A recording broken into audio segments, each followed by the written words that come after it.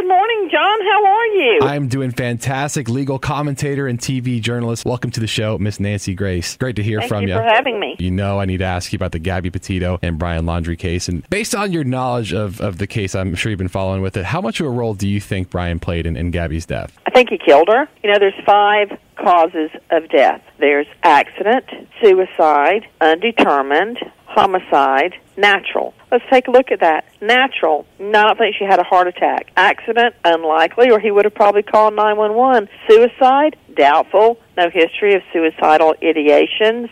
Undetermined, no, they've determined it was homicide, and that leaves him with homicide. And who was with her on the trip? Him, who took off surreptitiously across the country using someone else's, a.k.a. Gabby's, debit card, who came home and hid out behind Mommy's apron strings. Him.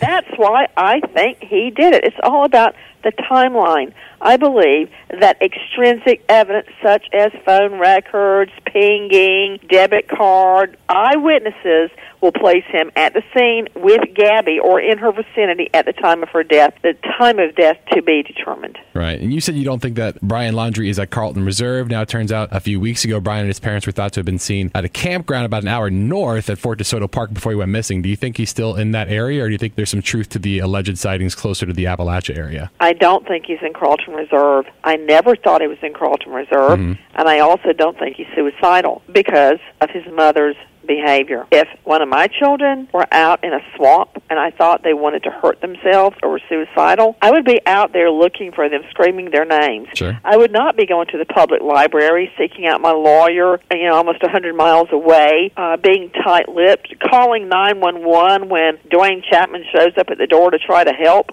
No, I would be trying to find him, but she's not, because she's not worried he's going to commit suicide. Right. She's not worried he doesn't have enough food out in Carlton Reserve or he might get bitten by an alligator. No, I think they know where he is, generally speaking. I think when the parents say, we don't know where he is, that may be true. They may not know exactly where he is, which tree he's hiding behind, but they have a general idea of his getaway plan. It sounds to me, because they went to Fort DeSoto Park and did a whole thing at the campground, and then detectives started looking at Carlton Reserve, which is south, and now all these people are saying, we've seen him in Appalachia. Of course, those are unsubstantiated rumors, but do you think there's any possibility that they sent law enforcement on the trail down south to give them more time to get up north? I think that's a very astute deduction. I think they planned it all out. I mean, as I like to say, when you don't know a horse, look at his track record. Until the mother and the father got involved, he was screwing up left and right. He killed Gabby. He left her body out in the open. He hitched rides. He used public facilities such as gas stations, restaurants without her.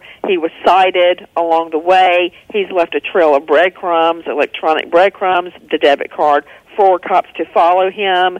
As soon as he gets home, everything changes. He hasn't made a mistake. This is carefully planned. They had a head start.